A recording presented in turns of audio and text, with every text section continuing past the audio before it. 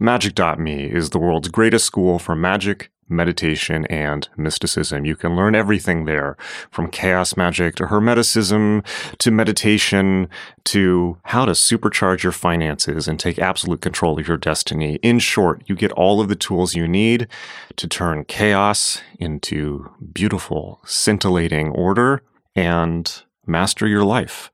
It's incredible. You've probably heard me talk about it on the show quite a lot. But check it out. It's growing fast. And I just want to say, if you're confused about where to start, because I have so many courses there, the Adept Initiative is the place to go. The Adept Initiative is the flagship course on Magic.me, and it contains everything you need to know to master the most profound ancient techniques of changing your consciousness and the most modern and cutting-edge tools and systems for absolutely turning your life into a masterpiece. You are really going to dig it. Go check it out, and I will see you in class. It's magic.me, magick.me.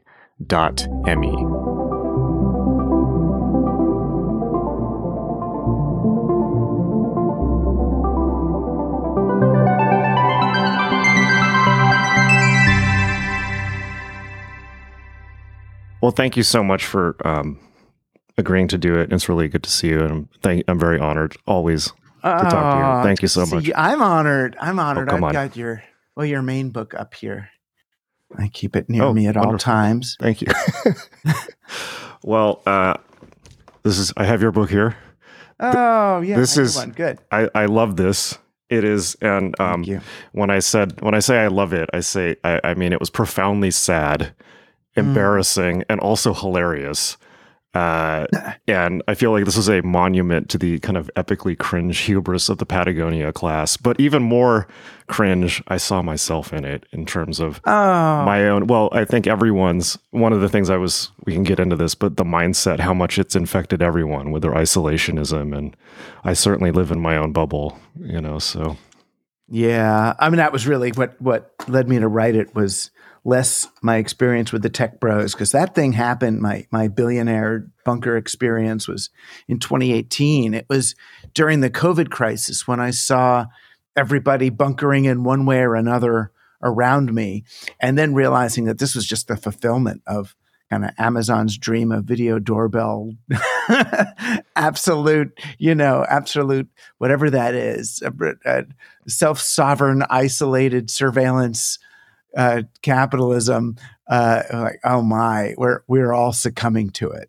Yeah, it's so funny because I remember, I think a couple of years before COVID and before she died, Jen pointed out, was observing people getting packages from Amazon Prime, and in Jen fashion said, "Oh, they're training people to never leave the house." Mm-hmm. Right, and they are. I mean, Jen was right about pretty much everything. The whole trick was, that what people couldn't get, they would listen to Jen or even to William Burroughs before Jen and think that they were paranoid about a specific thing. Like, oh, the Queen is doing this or the president's doing that. It's like, no, it was more, it was almost like a form of, institutional understanding that the environment is being tuned to do these things, not some specific idiot at Amazon. I mean, maybe there is a specific idiot at Amazon who's got the idea, but they're more responding to the atmospheric agenda than they are, particularly powerful, evil people. Yeah, it's like the control is controlled by its need to control thing. It's just control. Well, right. Where is control? We never find it, right? Right. Control. Or that what was that Scanner Darkly when the guy finds out he's the cop? Yeah. I love that. Yeah, totally. Yeah, that's something that's missing from people's finger pointing, I think. That's well, maybe we should start off at the beginning. I think so. Your article that generated this book is, for me, the most important article of the last 5 years. And I think about it all the time, and I'm going to think about it more that I've read the book. So maybe we should start there for people who don't know kind of the setup. Sure. Well, so I'm this, technology writer, and, did all these books on media technology and society. And usually they're kind of laughed off when they come out. And then like 10 years later, when they come true, people are like, oh, this guy's not an idiot after all.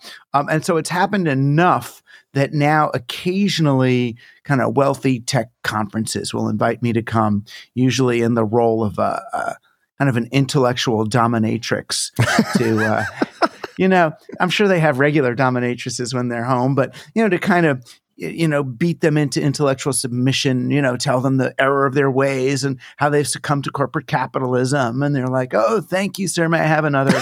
And I go on my way, as if spending, being able to tolerate my ridicule for an hour somehow purges them of their guilt for all the AIs that they're sticking in our toasters or whatever. And the enslaved children they're sending for the cobalt in the mines, all that stuff that they know that they're doing. And this I thought was one of those.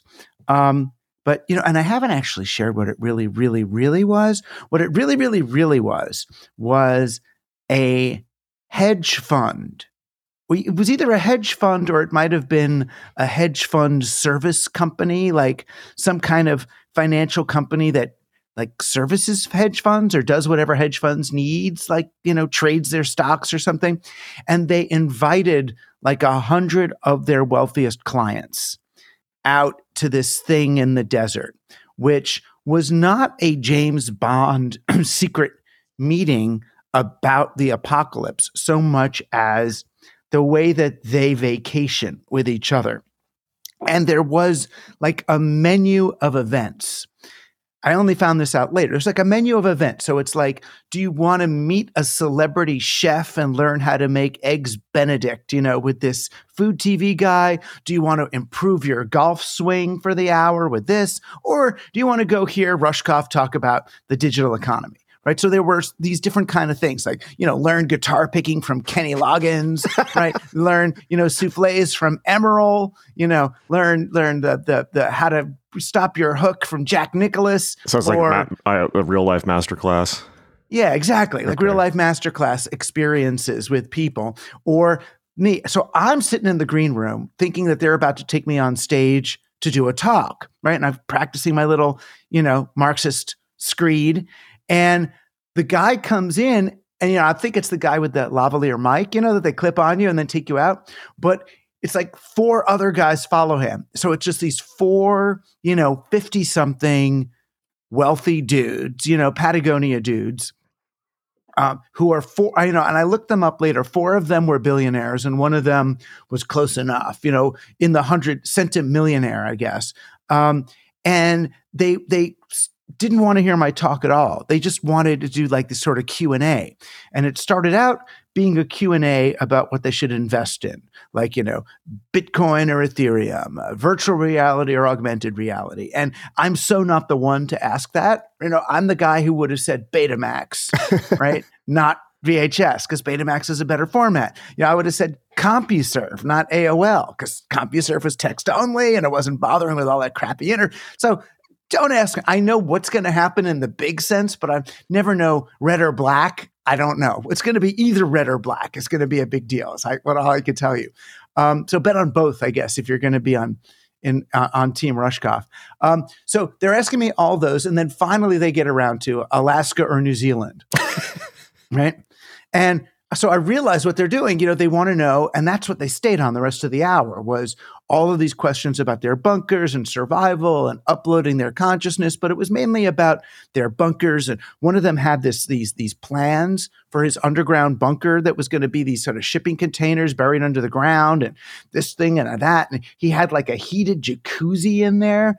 And I'm like, dude, and this is just all I do. This is my life. I tweak these people. I'm like, dude, the guy next door to me has a heated pool and, he said all summer there's like vans in front of there bringing him new parts. Like, where are you going to get new heaters and filters and all for your heated jacuzzi pool when after the apocalypse? And the guy just like opens his Moleskine book and he's like, get parts for a heated pool. Like they're really not thinking in advance at all. So I started asking them about how do they defend their compounds from the likes of us when we don't have food and the climate refugees and all. And they're like, oh, well, We got Navy SEALs coming in. It's never Army Rangers. It's Navy SEALs, right? I'm an Army Ranger kind of guy.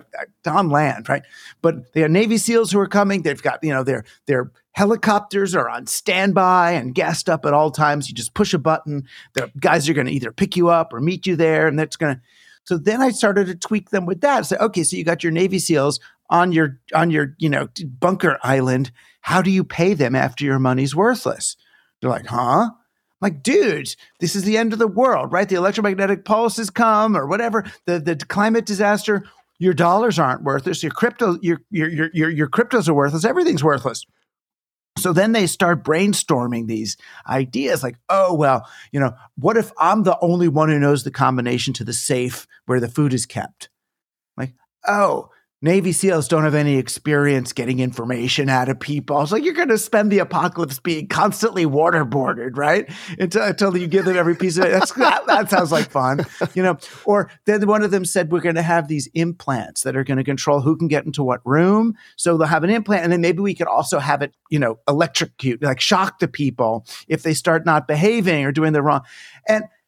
And it was bizarre, right? So for me, it was like, okay, here are the wealthiest, most powerful people I've ever been in the same room with in my life, yet they feel utterly incapable of influencing the future. That the best they can do is see the future as this sort of immovable disaster that they can plan for or maybe mitigate, but they can't do anything about it. And that's what set me off on this whole journey to look at, how have we gotten to the place where the job of the wealthy is to earn enough money to insulate themselves from the damage they're creating by earning money in that way. This problem with colonization that you just keep externalizing pain and torment. And then it's Thomas Jefferson's the way he talked about slavery. He said it's like having a wolf by the ears, right? You can't let go of it because it'll jump you. So that's their approach to reality. And it's just the sad, unimaginative, I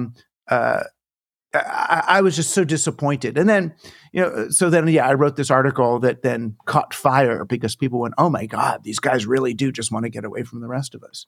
Yeah. I love the shot callers thing. That was so disturbing. I think there were a lot of reasons the article just was burned into my mind for the last several years. But one of them is it's the only time I can think of where, it's like that article was like getting a peek behind the curtain. And it's not because you have the privilege of access. You can access, you in this situation got access to these people, and it's like not these people controlling the world. It's people worrying about, they can't throw money at a problem. And it's, at once I felt it was, kind of humanizing, but also it's disturbing that, it's like, oh, even the people in control have truly are not in control and have no ability to, and they're also terrified. So right, they are terrified, and the ones who are the least terrified really are the ones who have given up on humanity. The ones who believe, like Musk or McCaskill, or all these folks with a effective altruism. Sam Bankman-Fried was one of them, yep. Or probably still is. The idea that human beings now are in the larval stage, that we're like the maggots on the original home planet, and we're only important insofar as we spawn our winged, digital successors. That will be. But believe me, it's that the things going to Mars and throughout the universe. That's not us. That's our AI counterparts that get sent there. The robot futures, the place where Sam Altman uploads his consciousness. He's the guy behind OpenAI who, like Kurzweil, wants to upload himself to the computer before he dies and live on in that way. That's who goes in the spaceships. And that's such a, and that's what I write about in the book, obviously, is the way that this goes all the way back to Francis Bacon and the beginning of empirical science and this, distrust of women and nature. Francis Bacon's famous quote, that science will let us take nature by the forelock and hold her down and submit her to our will. Right? Yeah, I wanted to talk about that because obviously that will be, because you kind of mentioned the context, it's very surprisingly, the context of the oppression of women and witchcraft. I think that would, of course, be interesting to people who listen to this podcast. that you kind of took it all the way back to Enlightenment, Renaissance thinking, and the birth of science and the oppression of magic. Right. Right, which is what it is. I mean, because the interesting thing about digital is digital makes everything explicit, right? It becomes explicit code. And it's such an interesting thing to compare code and incantation, right? Incantation is well, as you know, as a practicing magician, a practicing mage. Wow, that's level 27. Right. Yeah, well, you incant openly. There's as much give as take in appropriately executed magic, right? If you're like, I'm going to do magic to get that woman in bed. No. Don't do it like that. That's code, right? That's code. I'm going to get that one how I want it. It's like, if you're doing magic, you're going to bring Eros. I want to open to Eros, and I'm going to do a bunch of... It's going to be pretty friggin' open-ended, and it has to be if you're going to start playing with those powers. But technology and code, as opposed to magic, is closed. It's about narrowing the possibilities, which is why when you see the winners of that game, the tech bro billionaires, they're not open-minded. They're closed-minded, end of the world, apocalypse, survivalist, zero-sum game. There's a paucity of imagination. And, of course, an inability to make connection with other people, to make eye contact, to do any of the things that you would think that genuine empowerment would engender. That's really interesting. I was thinking as you mentioned that, it's like magic when it's done best is open-ended and therefore involves a lot of trust. You're kind of putting it out there and trusting that the universe knows better than you. I mean, it's very much biblical as well. It's like, not by my will, but by thine let it be done. In the sense that there is a benevolent higher intelligence that knows, is almost parental, that knows what you need better than you do. Or, you could even make it like the Rolling Stones thing. You don't always get what you want, but you get what you need. I mean, that's what you want. But what you're, the code metaphor is like, that's much more like dealing with a demon where you need everything in a contract because it's going to mess everything up. It can, right? Right. You do have a demon. They make you sign, right? Yeah. You're going to sell your soul. You got to sign in blood. There's no trust, right? Yeah, which is really interesting. It's not, I mean, even a covenant with God, even a biblical covenant is kind of open. I mean, God got pretty specific with Abraham. I'm going to give you this and your kids are there. You get back this land. And I mean, it's like, I think people took God too literally in those phrases. I think you could do the same open-ended thing with it. But you're exactly right. And that's the way when they do unleash algorithms. I mean, think about it from a magical sensibility. I'm going to create an entity that's going to identify the psychological, emotional, and spiritual weaknesses in other people and exploit them in order to get them to do things that are against their best interests. I mean, we're basically programming demons and unleashing them out into the absolutely. Internet. And people are putting their own consciousness in it. And I think that, I explicitly see it that way. I really do. It's the zero trust model, which is held up as such an ideal, like with crypto and things like that. You want zero trust systems. Oh, we've replaced. There's no need for human trust at all in this system. None at all. It's like, well, shoot. Well, then there's no need for humans either. Then is there? Why don't you just run your blockchain and we could all die? I mean, the object of the game is not to substitute for trust, but to engender trust. And have fun. We could, but they're always, which is the basis of economic exchange. Which is always you would missed. think. Yeah. You would think, but now I'm starting to understand economics as a last resort. You go to the ledger, you go to the scorecard, you go to the instant replay when the social fabric has torn, when it hasn't worked out right, then we'll go look at the numbers. But it's like, if you're living in an appropriate society, everyone's nice. Do you need food? Here's some food. It's like we all say, it all comes out in the wash. I would never worry about how many hours have you done on my podcast versus my hours on yours, and is it equal? Come on, this is everything every point of contact we have is good for both of us. And if we can't see it that way, we're lost. That's really interesting to talk about that I was going to say this for later, but we might as well get straight into the magical thinking. It's interesting to think about that in terms of the way that I think about it, the higher trust in just, I don't even, not leaving out the word magic. It's like your relationship with the universe, your relationship with life. The higher trust it is, like we're talking about, trusting in a higher benevolent intelligence that knows better than you, whether that's magic or religion or faith or just whatever it is. Like that's kind of what you want. And the less trust you have, the more demonic it gets. And it's the same with relationships. Or even of any type with other people, where the more transactional it becomes, the more demonic it is, and like the more you're getting into trouble, and that's like, it's like with friends who are like keeping or in a relationship, people, keeping score in a relationship or, becomes very antisocial. Right. And destructive. Those things are appropriate maybe in prison camps, where there's like, very little stuff, right? There's only going to be like one egg for 30 dudes. And how are we going to make sure it's like, and that's why it's funny, all those, the game theory that they use to sort of say how human behavior works, so they'll use like the prisoner's dilemma, the prisoner, okay, so if you confess, then you get this many years, but if you don't confess, then he'll get that many and all that. And people, they think that people will do the selfish thing. It's like, wait a minute. But the underlying premise is that we are prisoners being interrogated in a war. It's like, wait a minute. That's a very, to me, I don't know, just me, but that's a very particular circumstance, right? That's funny.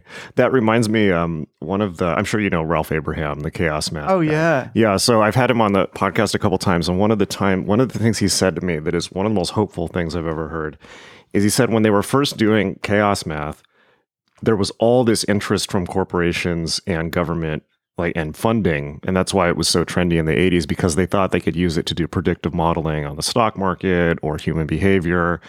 And then they realized the outcome was they mathematically discovered that it is literally impossible to predict anything from data. And so they killed chaos mathematics and buried that. They're like, no, too many salaries are writing on this. But that for me was so encouraging. It's like, yes, human beings are not predictable through any model.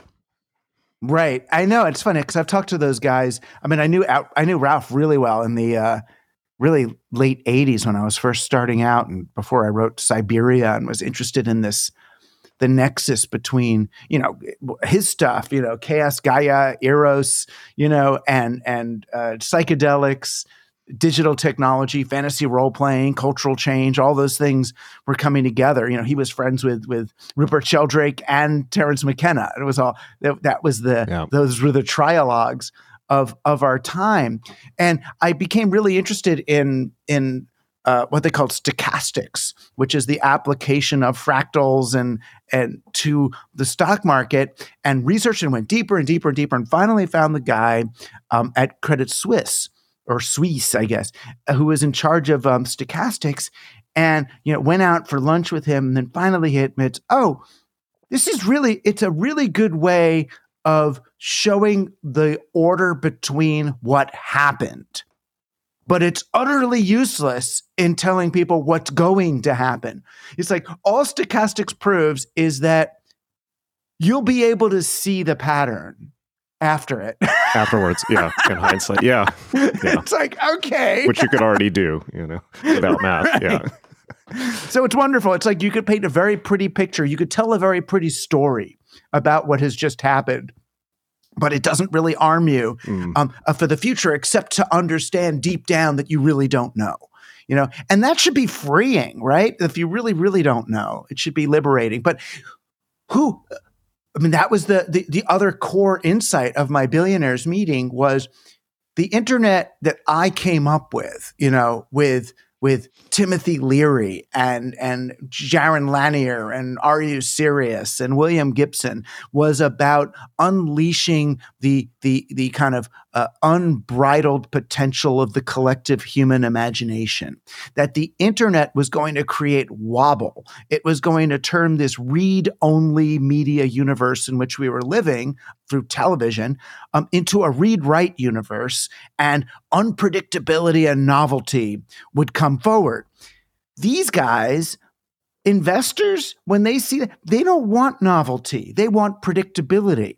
They want, because they're making a bet and they want the highest probability that that bet is going to come true. So instead of giving us technology to make wild, unpredictable things happen, they turn technology on us to make us more predictable. And that is the digital world that we're living in, one where technology is used on human beings to make human beings act more like machines. And AI is just the latest, generation of such technologies, maybe the most powerful one, because people are more and more willing to let AI behave for them, to do the things for them, but they're not doing it. That's all an AI does. All AI writing is what's the most predictable next word? What's the most predictable probable next sentence? And we are going to, if we surrender to probability, everything narrows down to nothing, Talk about will, the will goes away in a world of absolute probability. As you're saying that, I'm wondering if that's a big reason why so much of pop culture just seems to be repetitions of previous things and remakes of previous things at this point, because they're betting on things that did well in the past. Yeah, it's all yeah, it is. And everything, because even when you try to pitch like a new kind of TV show, it's like, okay, MASH meets Orphan Black, whatever, and then they're happy. Okay, as long as you can combine two existing things from the rearview mirror. And those did well financially in the numbers, Yeah, because it's, their Netflix algorithm tells the executives what to look for, and then it's about who's coming in with, obvious, it was that was how House of Cards happened. It was like Kevin Spacey, David Fincher, politics. The algorithm spit that out. Yeah, you make the interesting point towards the end of this book where you're saying, even these, hedge fund billionaires like Ray Dalio and people like that, they're not making their own decisions. The algorithms are thinking for them. For the most part, yeah. And it's because you look at Ray Dalio or any of those guys, or Fink, the guy that runs BlackRock, they come out with these letters. They write one like every year or two.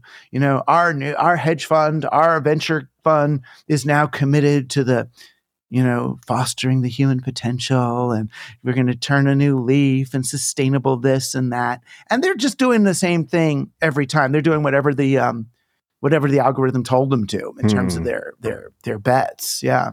Interesting. Yeah, that book that Ray Dalio put out, the Principles one, is all about how to get algorithms to think for you explicitly. Like, that's his entire philosophy. Yeah, exactly. It's this Tim Ferriss kind of future, or these guys. Who was that book? The book about how to fake things, where you're supposed to like go find a bookstore in Cambridge and then put on your resume that you spoke at Harvard. It's like that's apparently what's that guy's name that people are watching now? That podcaster, the really milquetoast one.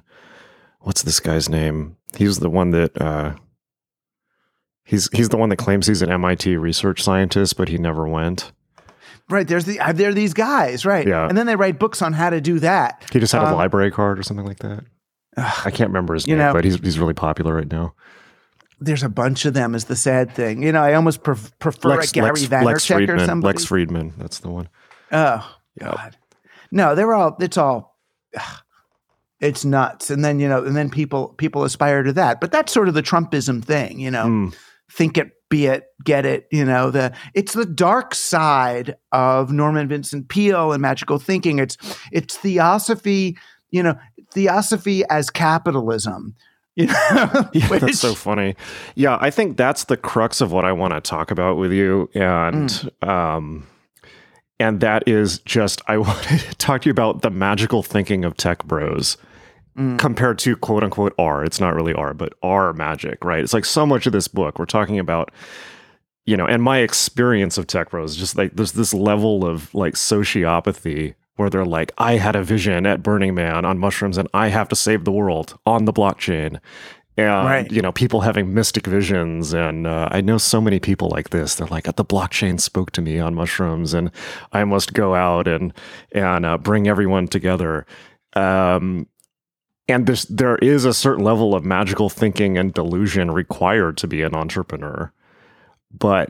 And it's so bizarre, like whether you're just mentioning this kind of theosophy as capitalism or some of the things you touched on earlier. I think the thing about leaving the planet as human beings being larval, that's a very that's like Burroughs had that idea. Yeah. Grant Morrison had that idea. So there's like this bizarre, I don't know what to call it. Is it is it the reverse side, or is it just kind of this mimetic drift? Have all these people, I don't think these people have necessarily grown up reading the same things, but they probably read or watched things that have been influenced by things that have been influenced by other things.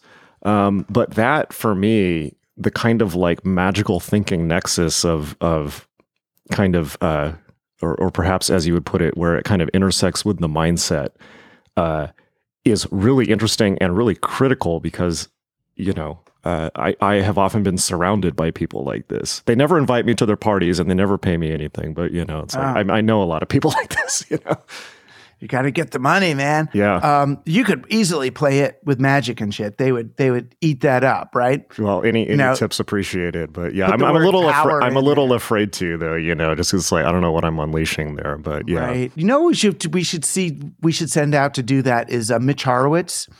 We should make him, because he's got good enough psychic armor. He could go in there and do it, and he could come back and tell us whether it's safe to try. Yeah. He's got an adventurous put on that leather jacket and go. Well, I have done some of it. I mean, I worked with Google on their AI thing a little bit. Right. Yeah. I know. So but you might be infected already. I am for sure. Yeah, I am. No, but these guys are not. It's not. I mean, magical thinking and magical practice are kind of two. It's only to build antibodies, though. Just to caveat. Yes, to increase for all of us. Yes. Right. Then we'll draw your blood and make a vaccine. Yeah, please do. For all of us. But then you'll be infected with me. So, I mean, it's a bit like acid. You put a tech bro on acid and you get a tech bro on acid, right? That's their set and setting. If their set and setting is control and self-sovereignty and money, then they're going to come back with that. So yeah, I mean, I was working on a play. I still want to do it about 5 tech bros who go to do ayahuasca down in South America, and they have the vision and want to save the world and all that. And that would be hilarious. Please do that. Please do that. That's you see them on their G5 setup. On the way back. Just rationalizing that the social networks and evil algorithmic stuff they do is the way to save the world. That is the expression of Gaia. So I think they're going to have to throw one of them off the plane. One of them who stays enlightened, they're going to have to kill him before they get back. Maybe they just chuck him out.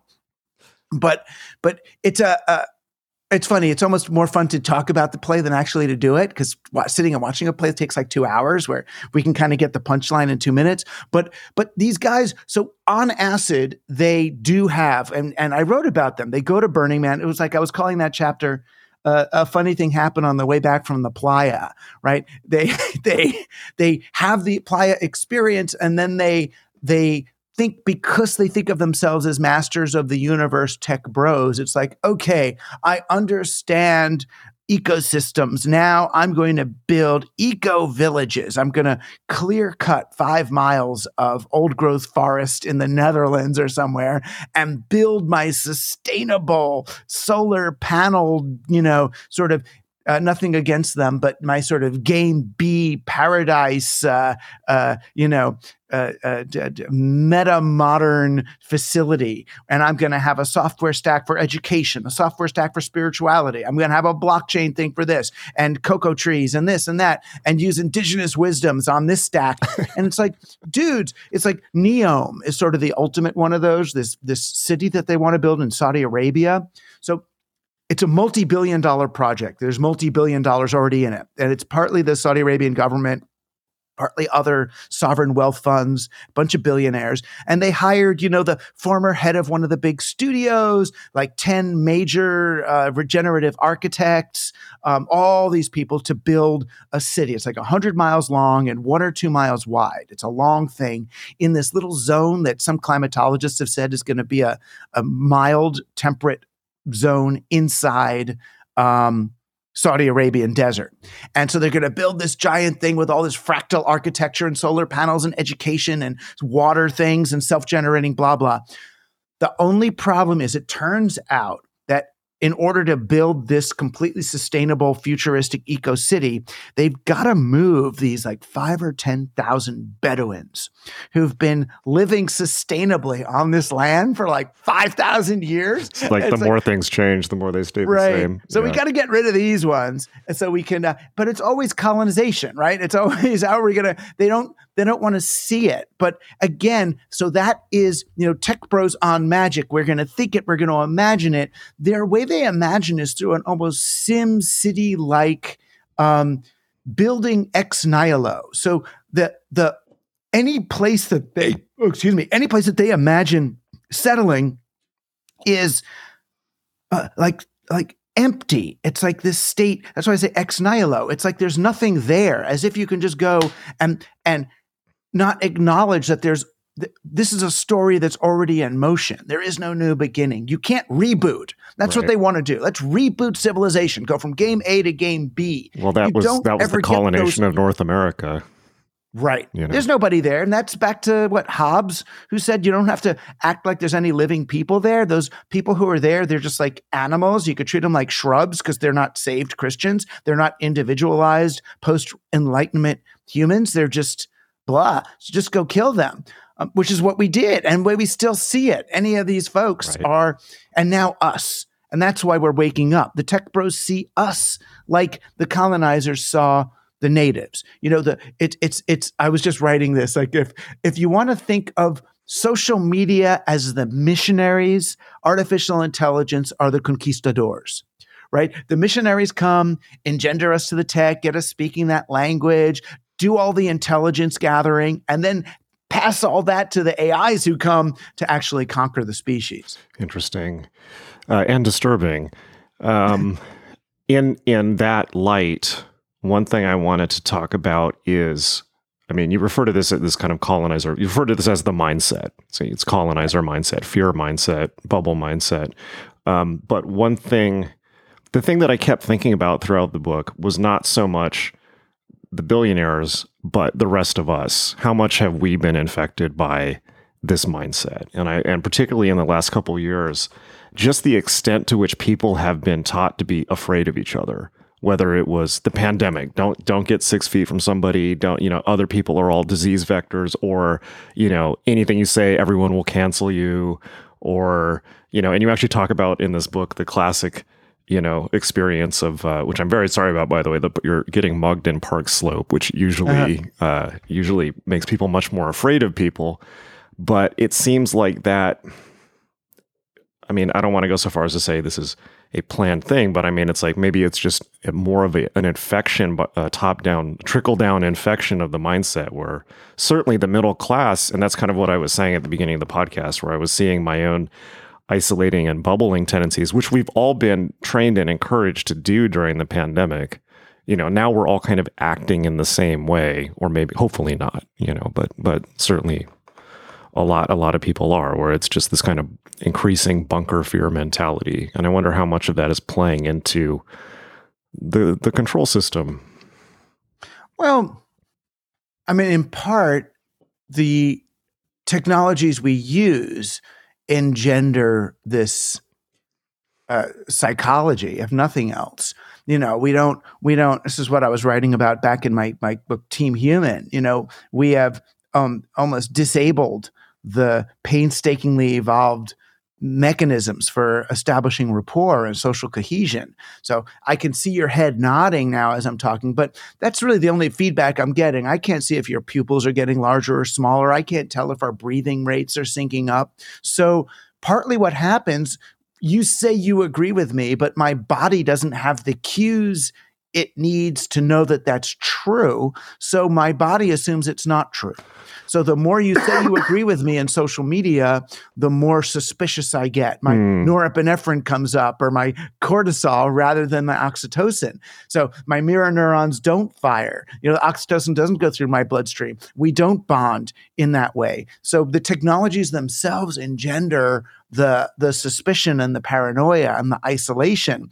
And then they use that low-level constant state of fear, panic, suspicion to sell us more stuff that encourages it. So you get the Amazon doorbell with the video on it and the little messages, so it just sort of automatically comes. We buy technologies that are sold to us as replacing human labor, but actually just camouflage the human labor. What I was calling the dumbwaiter effect. That, the dumbwaiter, we think, it was there so Thomas Jefferson's enslaved servants wouldn't have to trudge up the stairs, but it was really there so Jefferson and his guests wouldn't have to see the enslaved person bringing it. It was just the last 10 feet it comes up with automatically, like from a Star Trek replicator. And it's like, no, the labor is still there. The magically concocted Amazon t-shirt that they say is made all by robots. Who's getting the parts for those robots? Who's picking the cotton for those t-shirts? Right. Who's bringing the shirt to you? It's all still labor. It's just even lower skilled, worser treated humans than before. Yeah, there was that I was going to bring that up next because that was so critical, I think. And what I thought when I read that was, you were talking about, for instance, delivery workers being hidden. So you don't see the people who bring the packages to your doorbell or doorstep. You just see the picture of the package on your doorstep texted to you. But then I thought, well, in the grand scheme of things, America had, or the quote so-called first world, all of the global poor are hidden from us. The people who grow the coffee, the people who grow the crops or pick things or build things in China. Like you mentioned, the toxic chemicals that people use to wipe off fingerprints off of phones, which was disturbing. So I was like, yeah, there's levels to this. There always seems to be one rung down that is hidden from the next level up. And that's something that's really profoundly disturbing to me about our world and has been for a long time. And obviously the most extreme version of that, or not, there's always more extreme, but a very extreme version of that is human trafficking, or the number of people who are in prisons in this country, many of whom are doing slave labor, essentially. And that's just hidden and kept invisible. And that's one of the most disturbing things about this world that we're in currently. Right. And then that's why, I go back to look at, the invention of the assembly line and the early factories and how none of those were about making goods faster. It was about, removing human beings from the equation, because human beings are unpredictable. Human beings might demand more money. Human beings are going to develop skills. Then the human being is adding value to the chain rather than just, minutes of labor. Yes. And it screws everything up, so we everything, the industry was about that. Digital did not have to be about that. Digital could have reversed that. That's why I kept calling it, even in the early 90s, I was saying, no, this is not a revolution. It's a renaissance. We're not going to go back in a circle and repeat the same thing. It's a renaissance. It's a rebirth of old ideas in a new context. So we're going to retrieve all those great things from the Middle Ages and medieval times that got repressed in the Renaissance. For all the good that the Renaissance may have done, it was about individualism. It was about the perspective of the individual and centralization of control, central currency, chartered monopolies, colonization. I mean, it was great in that it allowed those European nations to expand, but it was really bad for indigenous people and people of color around the world. It's bad for nature, bad for women, bad for magic, bad for witchcraft. It was bad for herbs, bad for holism, bad for a whole lot of stuff that we can now, I thought, retrieve with digital, because digital was going to bring us back to the fingers, hands-on, value creation, people working together. We would, even McLuhan talked about this, that digital would retrieve the commons, which is what he was really into, and subsidiarity and small business and And it still can. It's just that what happened so far is industrialists doubled down on industrial capitalism and used digital technology to amplify it, speed it up, while distancing us even further from the human costs and externalities of everything we're doing. But it obviously reached its peak because now we've got global unrest and climate change and mass migration and the collapse of nation states or city states. We've got all the stuff that the tech bros, the leaders of this movement, now realize we can't make a car that goes fast enough to escape from our own exhaust. No matter how many batteries it has, there's still kids going into the ground to get the rare earth metals to make the batteries. The batteries have to go somewhere. The electricity still uses coal. It's like in the end, there's some basic laws of physics that you really just don't get away from. And I know there's people listening right now. They're like, yeah, but nuclear will do it. Or fusion will do it. It's like, yes, but in the end, we're just spending more energy senselessly to increase the acceleration, because it has to increase in order to maintain a central bank-based balance sheet, right? The only reason we need to grow and expand the economy and do more activity and work harder is because we have a banking system that was invented by monarchs in the 11th, 12th, and 13th century to preserve their domination over a rising middle class, right? Under very different circumstances. I actually don't know too much about that. How do you was, after the Crusades, which were nasty, we had opened up all these trade routes to Moorish places, to Arab places. And we brought back a lot of Arab innovations with us to Europe. And one of them was the bazaar, or what we call the marketplace. That's when we got the market, was after after the Crusades. Wow. And that was the market that would be just outside each city. And the peasants who would normally bring all their crop to the lords, to the vassals who brought it to the lords because they were delivering up, they started bringing their surplus to the marketplace and selling it to each other. So that was the first time you had, like, the guy who raises chickens trading with the person who grows the grain, trading with the people who make the fabric. And they developed these what they called market monies, and there were all different kinds. I mean, there was grain-based currency, and some of them were based in nothing. They could be a loaf of bread as a coin. But the idea was these coins were issued in the morning, like when you enter a poker game and you get chips at the beginning of the game. You might not even buy in with your chips. You just know what they're all worth then. At the end of the day, you settle up. So they would have poker chips that they would use to trade at the beginning of the day, and then they would all expire at the end of the day. So they had all these different kinds of money that were optimized for transaction and trade between people, and people got rich.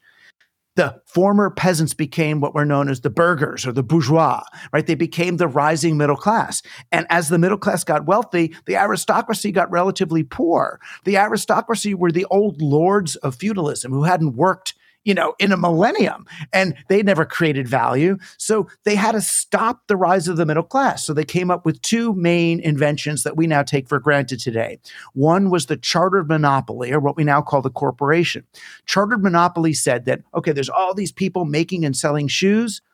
I'm going to give just one shoe license, so I'm going to give it to you, right? So Jason, you are now His Majesty's Royal Shoe Company. You Awesome. have a monopoly charter, giving you a piece of paper that says you are the only one who is allowed to sell shoes in my kingdom.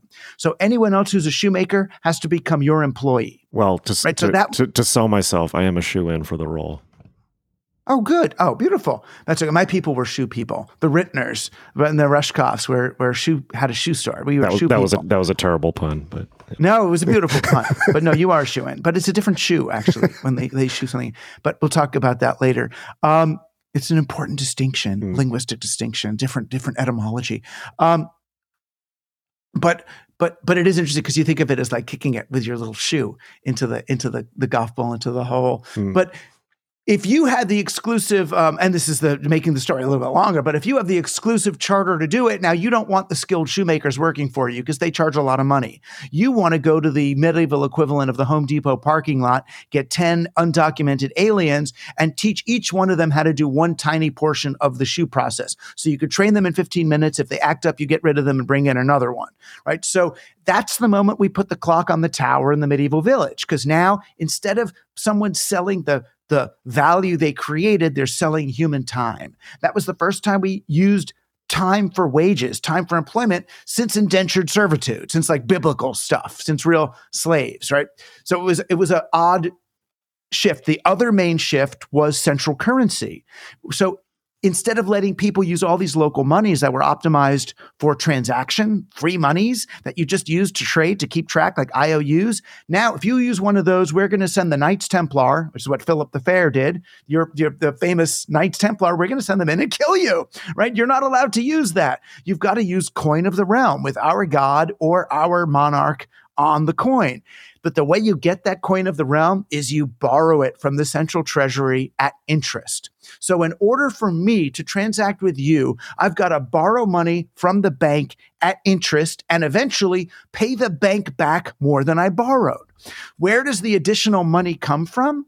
The economy has to grow. We got to go and colonize some other place and enslave their people and take their resources and grow the economy so that the wealthy can be paid, because the wealthy are still not working. They just have a monopoly on money granted by the king. They make money by having money, right? They make money by having a monopoly on money. That's the beginning of central banking. And it's where all the way down to today, when even Biden or any politician says, oh, we've got to create jobs, we've got to create jobs and grow the economy. And I always say, well, wait a minute. Do we really want jobs? Jobs are a relatively new invention, right? Jobs are a form of indentured servitude. Employment, the unemployment problem, there's not an unemployment problem. If AI and robots are going to do all the work, I'm more than happy to do all the play, right? The only employment problem should not be that it's the only justification for employment now is not that there's work that needs to be done. It's that you're not allowed to participate in the spoils of capitalism unless you have a job, right? And so you're going to get a job making a piece of plastic that nobody wants, that we're going to have to get advertisers to convince people to buy, that's going to make their lives bad. We're going to have to convince kids that they're not skinny enough, so they buy more of this crap that they don't really need to make themselves unhealthy just so that you can have a job. But that's crazy, right? So there's jobs and the chartered monopoly, which says that we're not allowed to create business, that these giant companies need to be kept alive because they are the exclusive purveyors. What you get, though, is even though companies are not born as monopolies today, in order to function, they need to become monopolies. So that's what Cory Doctorow writes a lot about. Amazon and Facebook and Google, they need to become monopolies in order to achieve success in the economy as it was structured by these dudes in the Renaissance, right? So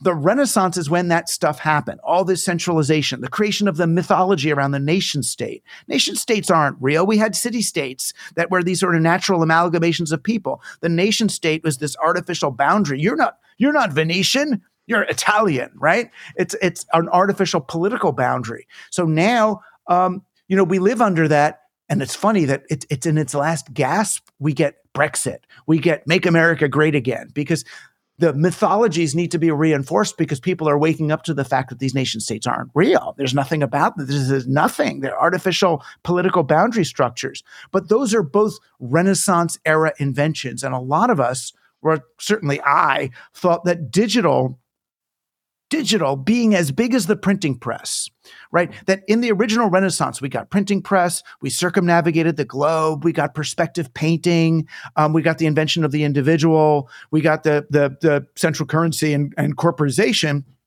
If we have another Renaissance, then all the things that were repressed in that original Renaissance could now be reborn. So we'll get women, paganism, the commons, and we see the same stuff. We see instead of Instead of perspective painting, we get the holograph or the fractal. We get, increased dimensionality. Instead of circumnavigating the globe, which they did then, we orbited the globe from space. So there's a lot of parallels to this moment, to the original Renaissance, but the things we're going to bring back are not doubling down on the stupid things we rebirthed in the original Renaissance, like colonization and effective altruism. We should rebirth the things that got repressed. And we see that in the culture that you and I talk about, the Genesis peorage and gender and women and paganism and magic of the good sort and culture and the commons. Those things, honestly, if they don't come back, we all die, right? It's Terence's thing about we're not necessarily a dying civilization, but we are in rebirth. If the baby isn't allowed to be delivered, if they really sew the vagina shut, which is what the tech bros want to do, prevent the baby from coming out and launch off the planet into space, we all die, right? Instead, we've got to, not to get Joni Mitchell on you, but just go back to the garden here. This is not rocket science. It's literally not rocket science. Elon Musk is rocket science. This is so much easier. It's so, yeah. I feel that at its core, I'm just thinking of so many things as you're saying this. It's like at its best, at its core, and what was hoped for, and still can be hoped for, I think, is the idea that the technology can create new models that better structure society, in the sense that Buckminster Fuller, I think in the 70s said, nobody really needs to work anymore, truly. So, but instead of restructuring society in a way that makes sense, which I think a lot of people have that impulse, it just turns into, I love your phrase, moonshot boondoggles. That is hilarious. It's like, and the classic example is Elon Musk just coming up with stuff that he never delivers on, like the alleged robot that was just somebody in a spandex costume that he brought out. Is that true? Was that what it was? Yeah, it was just a person in spandex, and he said, the robot's going to kind of look like this, but it was just somebody interpretive dancing in spandex.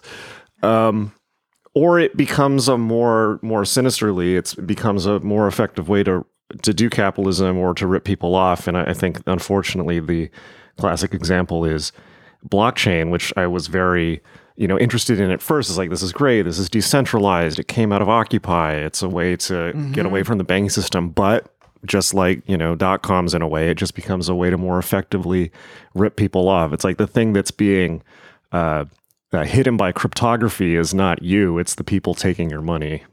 Yeah. My most optimistic take on crypto now is that the first thing you see in any new medium is the previous medium becomes the content of the new medium. That's what McLuhan talked about a lot. So it's like you get early television and it was stage plays, done on TV, like The Honeymooners or something. And then slowly but surely you start to see some other stuff, something more native to the medium. So the first thing we did on crypto was capitalism, right? Was tokens that you raise money on. And maybe, now that we've lived through that, we can then start making, and I know a lot of people, cool people who are trying to do other stuff. I don't know how much faith I have that it will work, but they've seen through capitalism and they are looking at creating some more sustainable possibilities. That's my hope, and it always has been my hope, and that's why I was, talking it up like 5 years ago. But I will say there's a lot of. It's funny that I'm saying this, but but maybe not, because me being who I am, I have a very highly tuned antenna for delusional magical thinking.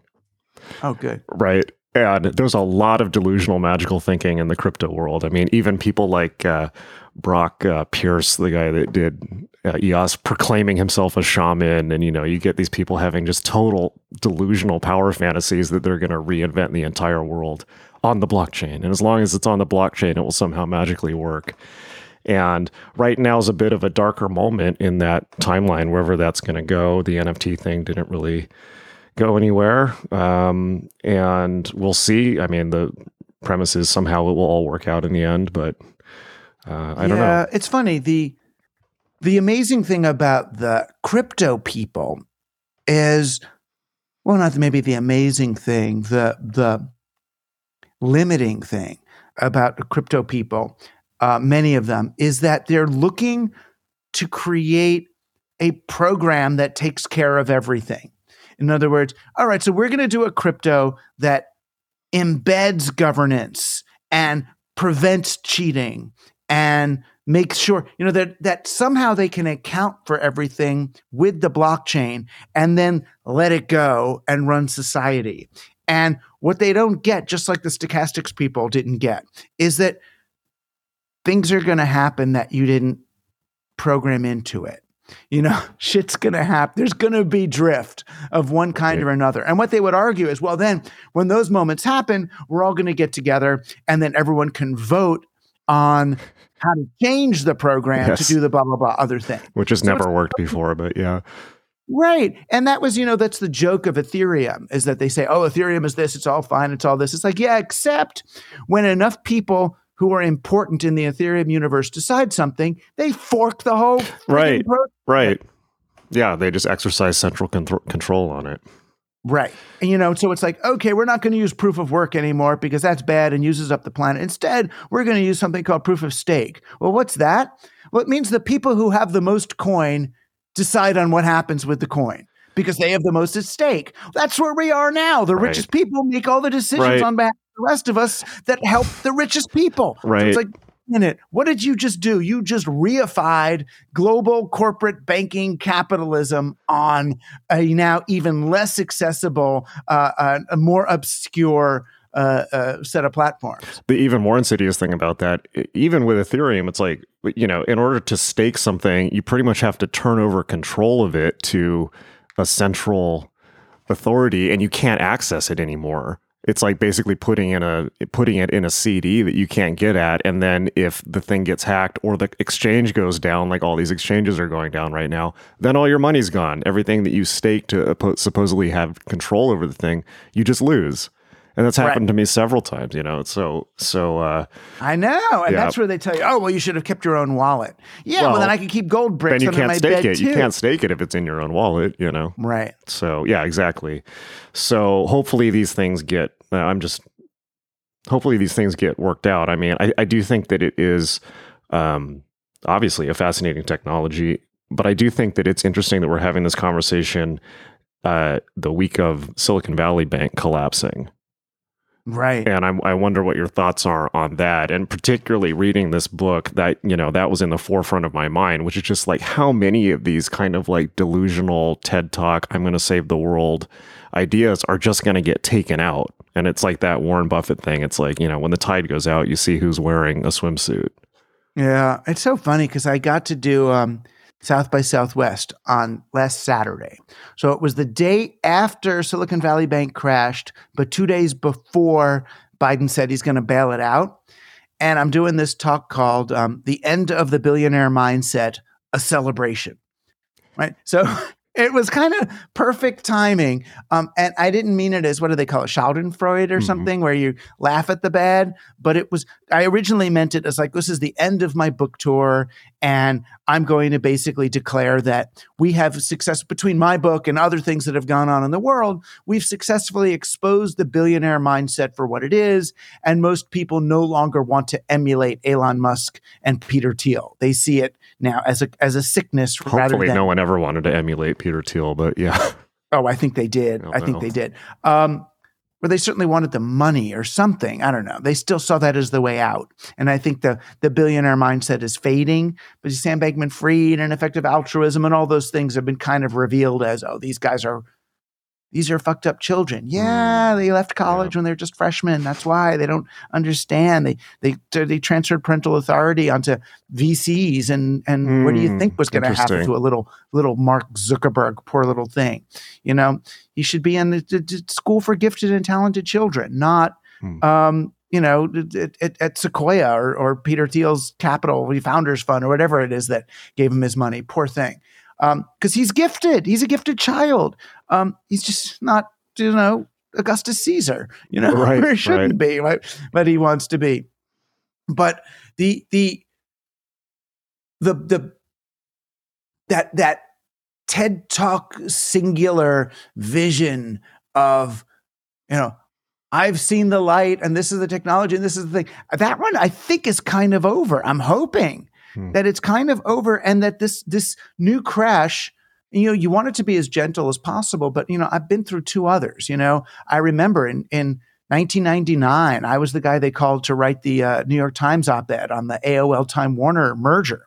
And I wrote in this piece, this is the beginning of the end. This means the dot-com boom is about to bust because Steve Case, the owner of AOL, is cashing in his chips to buy a real media company like Time Warner. The New York Times said, we can't publish this. This is crazy. Everyone in the business section says you are insane to say such a thing. Or this is the merger of old media and new and the beginning of the... It's like, all right. And of course I was right. And I spoke at South by in like 98, 99, right around then saying, this is going to crash. And people laughed at me. And even Bruce Sterling, I think, said I was being nuts. We're a new paradigm and all. And yeah, we fucking crashed. Then I was back there in 2006 or 7 saying, there's people in Park Slope.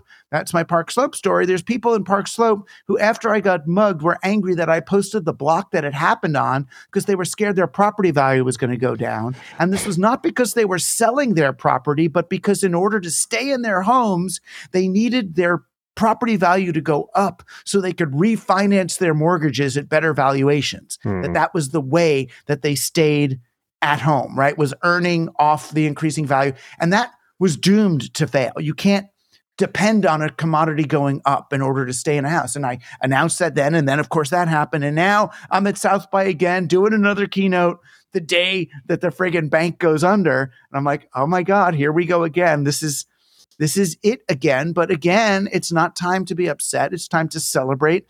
We have another window of opportunity to reclaim these technologies for human and interspecies flourishing rather than self-sovereignty and personal wealth. This is our moment.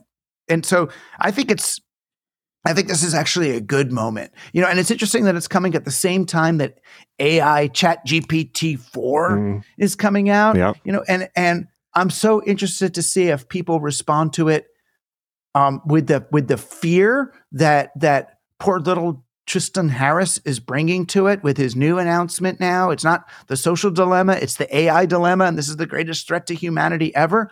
Or can we see these as the glorified search engines they really are? Right. I think that's well put. That's a much better way to look at it. It's interesting. Hopefully a maturing comes out of that. And it's interesting you kind of talk about, Mark Zuckerberg or people like this is, essentially not having enough emotional maturity or not having been properly parented almost. And it made me think earlier, we were talking about magical thinking and messianic thinking among tech people and comparing it to magic.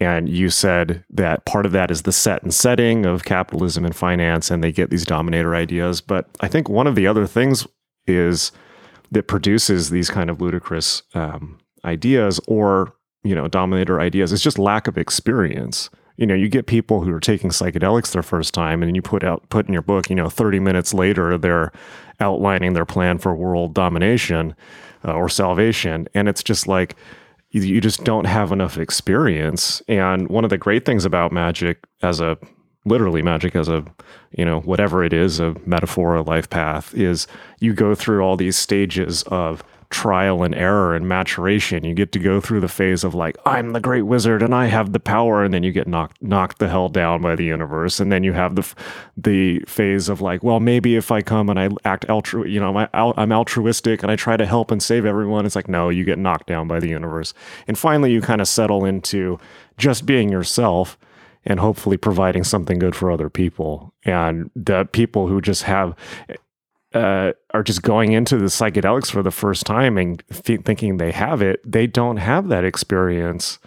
And they end up, the phrase I came up with as I was reading this is bong think at scale is kind of what is coming out of this. It's like they're having all these same ideas that I had just getting high in my dorm room in Santa Cruz. Like, hey man, like, wouldn't it be great if like all the world leaders could get together and do acid?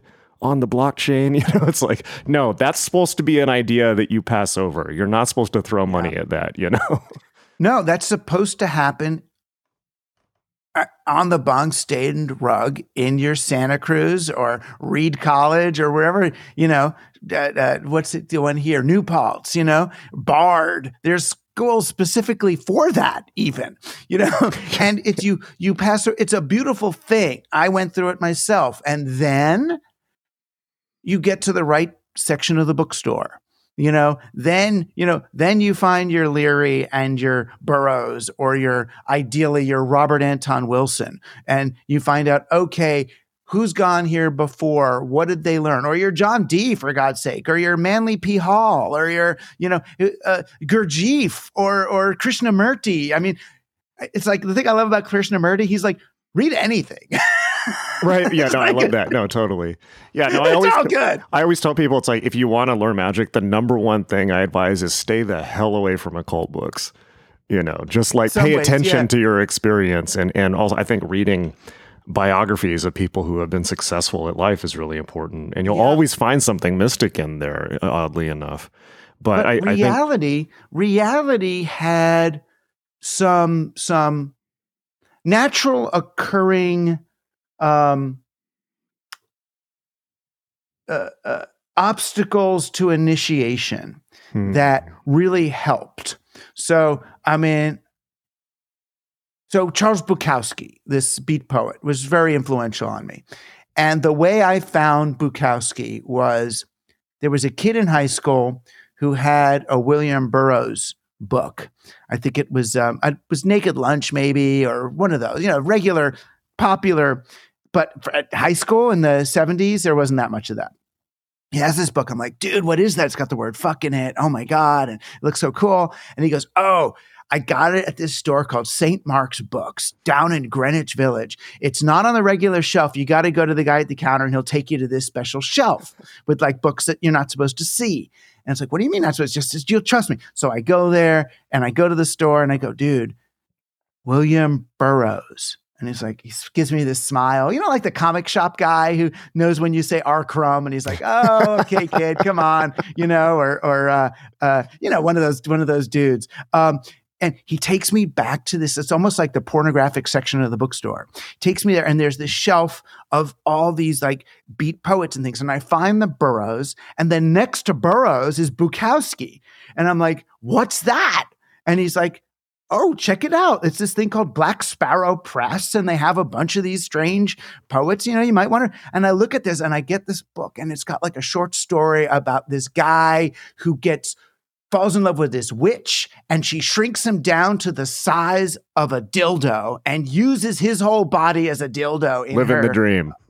Yeah. And it's like, and I'm like, oh my God. And my little, 17-year-old brain is just blown by this stuff. And then I go back and then discover after Burroughs, and it's like, I go back to Burroughs and then Geisen, who's this Brian Geisen guy, and Cut Up and that. And then from Cut Up, they say that there's some music involved with this. And I go to Bleecker Bob and what's this stuff? And Geisen and Cut Up. And he goes, oh, you mean Throbbing Gristle, I think, right? And then you go to that and you get this. What is this? What is this? It's like there's an address and a thing. If you email it, and then Genesis sends you back a Xerox of Topi, and you're like, oh my God, what's that? So, but that's like 2 years of effort, right? And on each, so you listen to this record 300 times between the time that you get it and you get the next stage.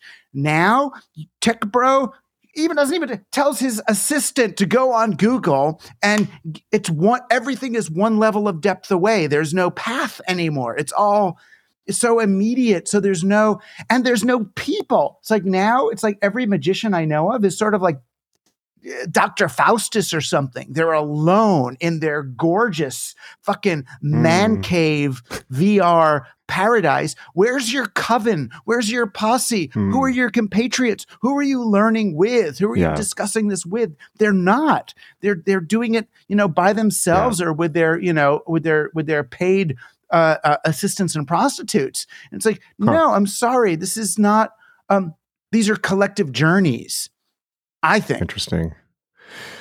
Yeah. I mean, there is a solo wizard thing. I guess some of magic does happen alone, like I imagine Mark Pesce alone naked in his apartment, doing rituals to the winds or whatever. But I would want a puja, a group, a coven.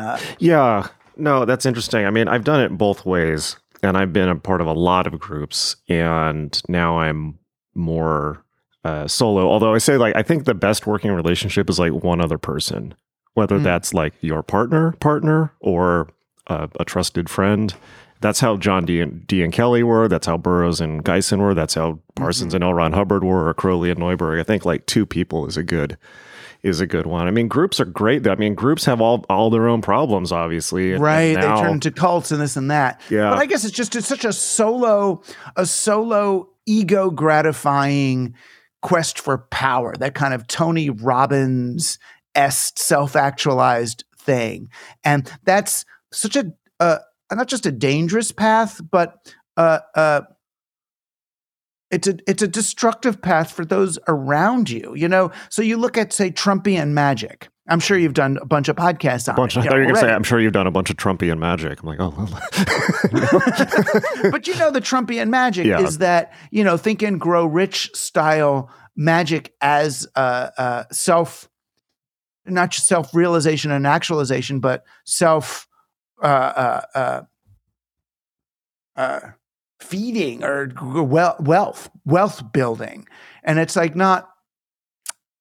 it's sort of a shame it went that way. And I know there's a few people, Mitch Horowitz, one of them, is trying to sort of recover magic from the prosperity movement, which is, again, it's magic under capitalism, like anything under I guess that's finally my question to you. And then I'm still not sure of what is stronger, magic or capitalism, Well, one thing to point out that I was thinking about when I was reading your book is the symbolic relation. I mean, Western. I mean, it's like with magic, you got to define: is it Western magic? I mean, that's something that's a product of the Renaissance, just like capitalism, and it comes from the Italian city-states at the same period of time. And one of the things that I was thinking about, but of course, that's not the same as herbs or witchcraft or women's magic or tribal magic or indigenous or African. I mean, there's so many things out there, but right. But you read your book, go read your book on John Dee, and you realize, oh, wait a minute, this is all fucking political. This is empire building. This is, it's like you start to see the Muskian, Peter Thielian, Trumpian qualities of it, that it's like, it's so tempting. If you're friends with the Queen, I mean, what else are you going to do, right? But then you look, it's like, okay, where's Prince Andrew and Harry and Meghan, and who are they talking to? They're all Jeffrey Epstein. Right. They're in that, either in the Epstein crowd with Andrew, or they're in the sort of meta-modern crowd, is where Harry and Meghan are going into sort of the sense-making. They know, that, and they're magicians of a sort, Schmachtenberg and the Conciliants and that, have overlaps with Tristan and Harry and Meghan, and they're all moving in, as Genesis would have told us. Of course, the royals are involved deeply in magic, whether they know it or not. Yeah. Well, yeah, always disturbing, particularly the Jeffrey Epstein. What was that other guy's name? The children's presenter in England that died. What the hell was that guy's name? Do you know who I'm talking about? Like, he was like, turned out to be a necrophiliac procurer for the royals, and he was like the kids' TV presenter in England for 30 years. The hell was that guy's name? I've got to look him up. But Epstein's interesting. So was Epstein, and you look at the plans for his temples in New Mexico and on his island. Yeah, what the hell? And it's like, was he a cultist or was he mock occultist? Was it occult design? Because he was basically a eugenicist. Right, supporting any scientist that argued that human beings are nothing more than their genes, so you can abuse them however you want as long as you spread your own.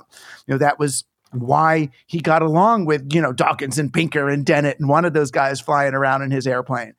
They didn't realize how easily, I think their innocence on a certain level, they didn't realize how easily their staunch scientistic atheism dovetailed with this, very dark eugenics, eugenicist understanding of technology and human worth.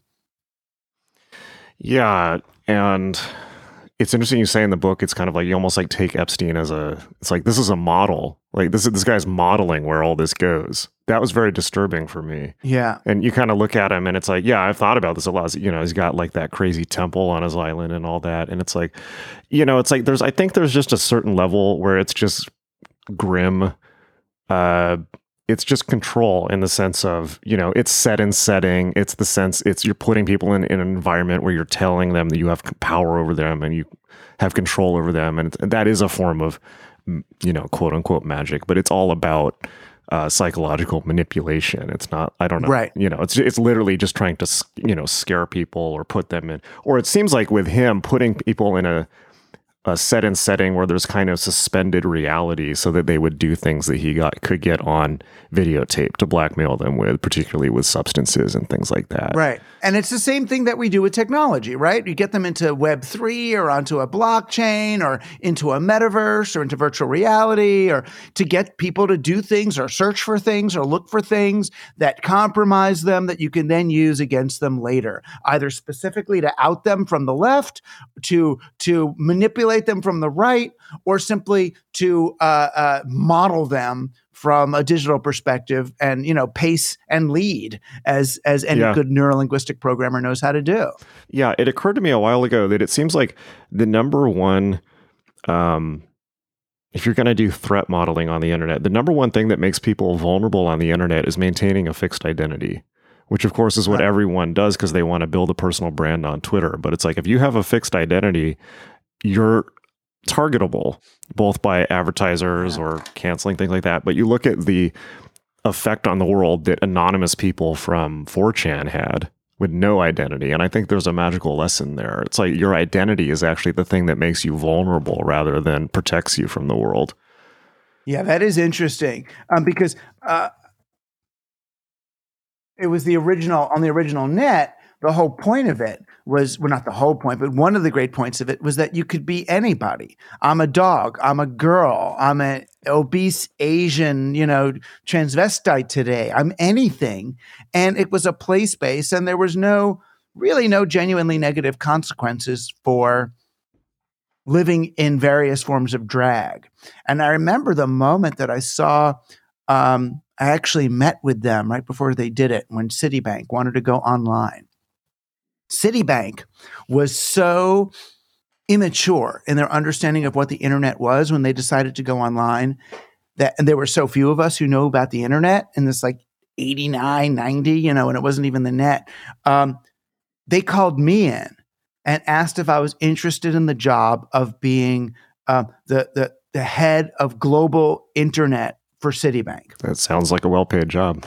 Yeah, it was going to be like $400,000 or something like that, some crazy amount of money.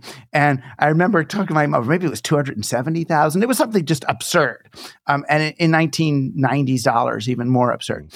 I remember my mom saying, well, you could just do it for 2 or 3 years and be a millionaire and then quit and do theater like you want. And I said, yeah, or I could do it for 2 or 3 years, then quit and walk out and get hit by a bus. It's like, I don't want to start, or I'll meet a woman, who likes me as that income, and then yes, she doesn't want dangerous. me anymore. No, that's a good point. Yeah, because I'll be that person. But the thing was, I remember when they were talking about it, and I did this meeting with them, and I said, "Don't go on the internet. That's crazy." I mean, at the time, because the internet for me was so anchored as this weird, magical play space of mutable identity, and I understood how the net worked, and I was saying to them, "Look, you realize every single computer on the net is saying, 'Hi, my name's Douglas. What's yours? Do you have something for me? I have something for you.'" It's like every computer is so promiscuous, saying, "Please come inside me, share with me, do something to me," right? It's like, that was what the net was. It's like, you're going to put a bank on there? We're going to have to lock down the net. We're going to have to make it serious. It's going to matter who we are. We're going to have to verify our identity. Everything's going to this is a bad trip. It's like, what do you want to do when you're tripping? Do you want to pretend you're a dog, or do you want to balance your checkbook. It's like, I don't want to balance my checkbook when I'm tripping. That's bad. Well, for most of us, bad trip, right? Bad trip. But that's what they basically wanted to do. And I saw the internet as an essentially psychedelic space. It felt like being on psychedelics, being out on the net. And honestly, it's still like being on psychedelics. And that's, another main point of this whole survival of the richest thing was the original set and setting of the internet was the unbridled potential of the human imagination, was creativity and chaos.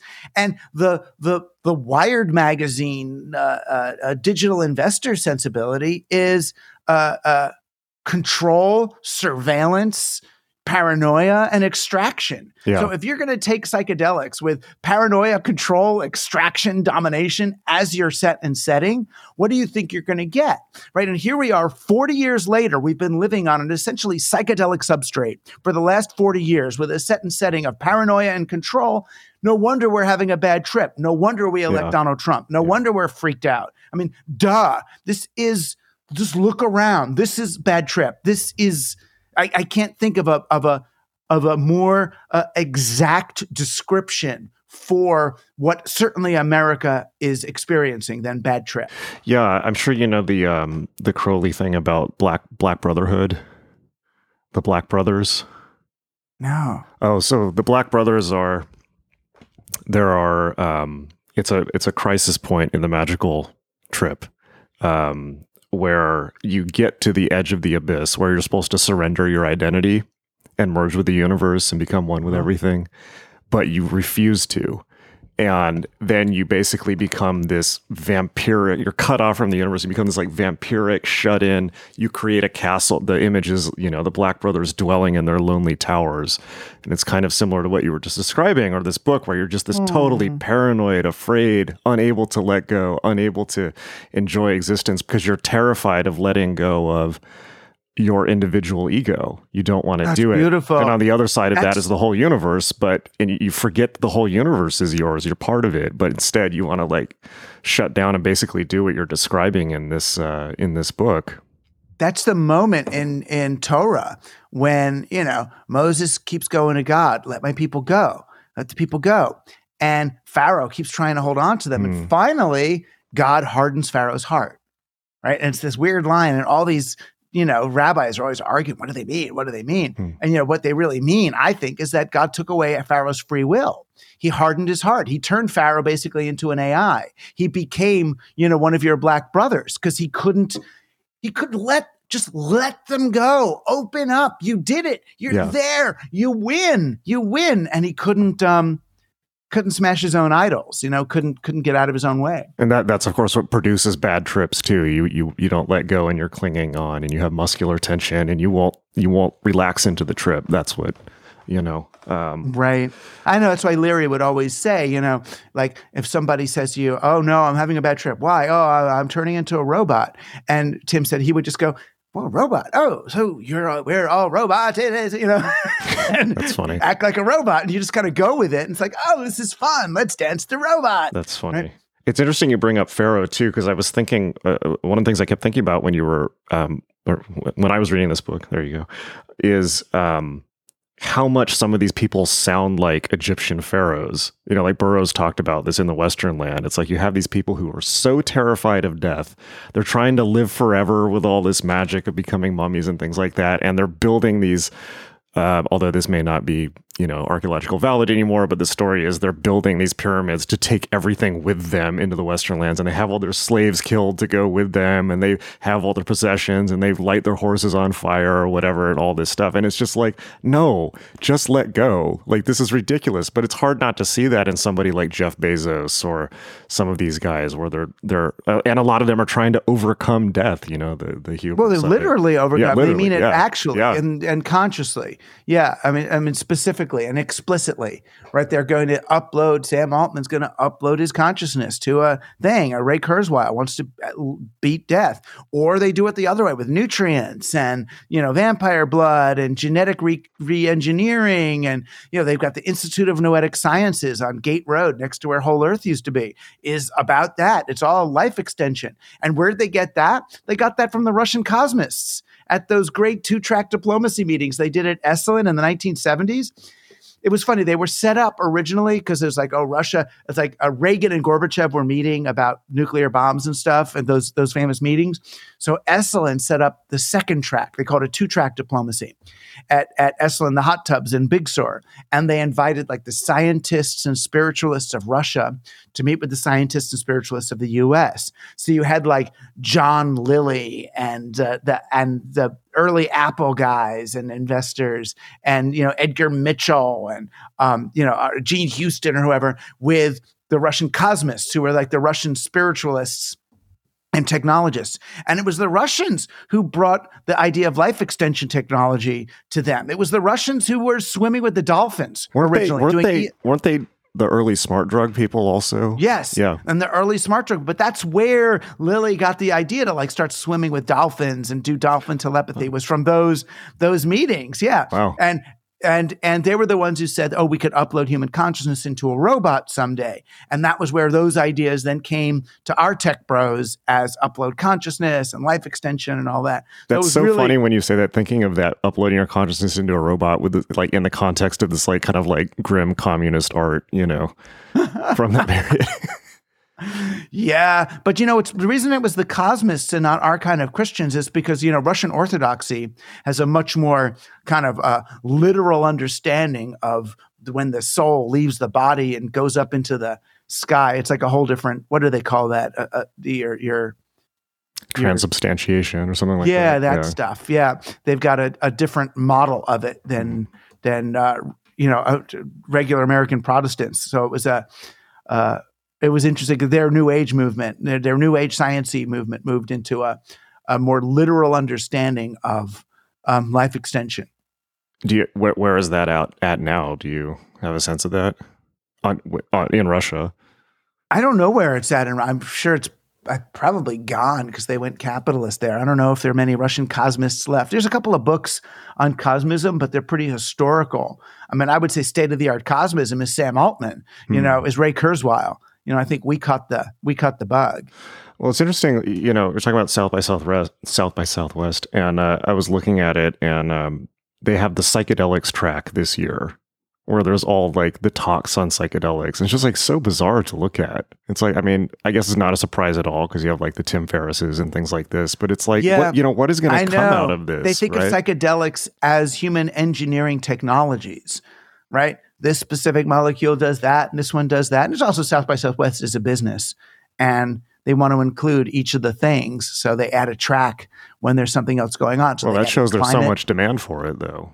Right, there is, but it's also the big patent area. Peter Thiel, he doesn't want people taking mushrooms. He wants to patent an analog molecule to psilocybin that then they can make money off of. That's depressing. That's the object of the game. Yeah, it's like, I wonder what's going to come out of that. I mean, I read, I forget what the title of the article was, but there was an article, I think in the LA Times about a year ago, that was talking about the rebirth of psychedelics in Los Angeles, right after I left, of course. Great timing.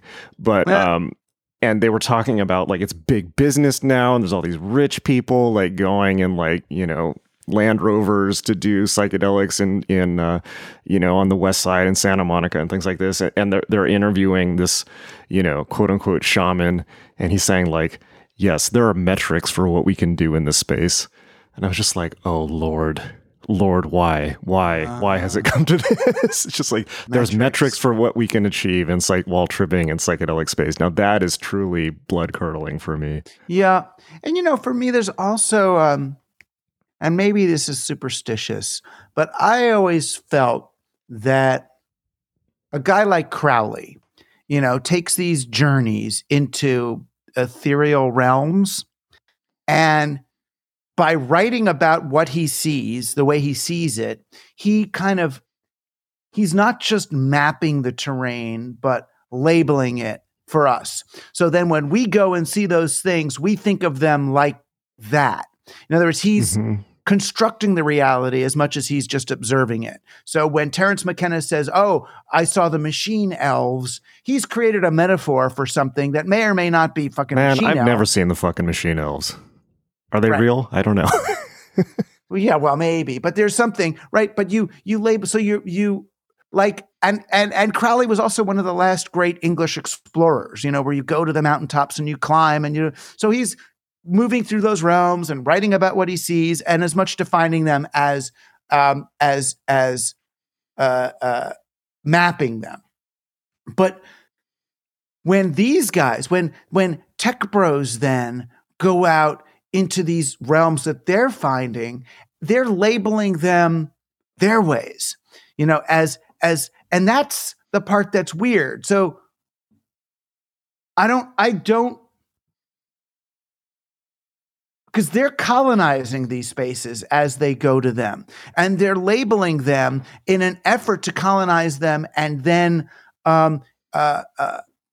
influence how we experience those things. So I don't like them creating the frame around these spaces and chemicals, and I don't like them being the loud ones.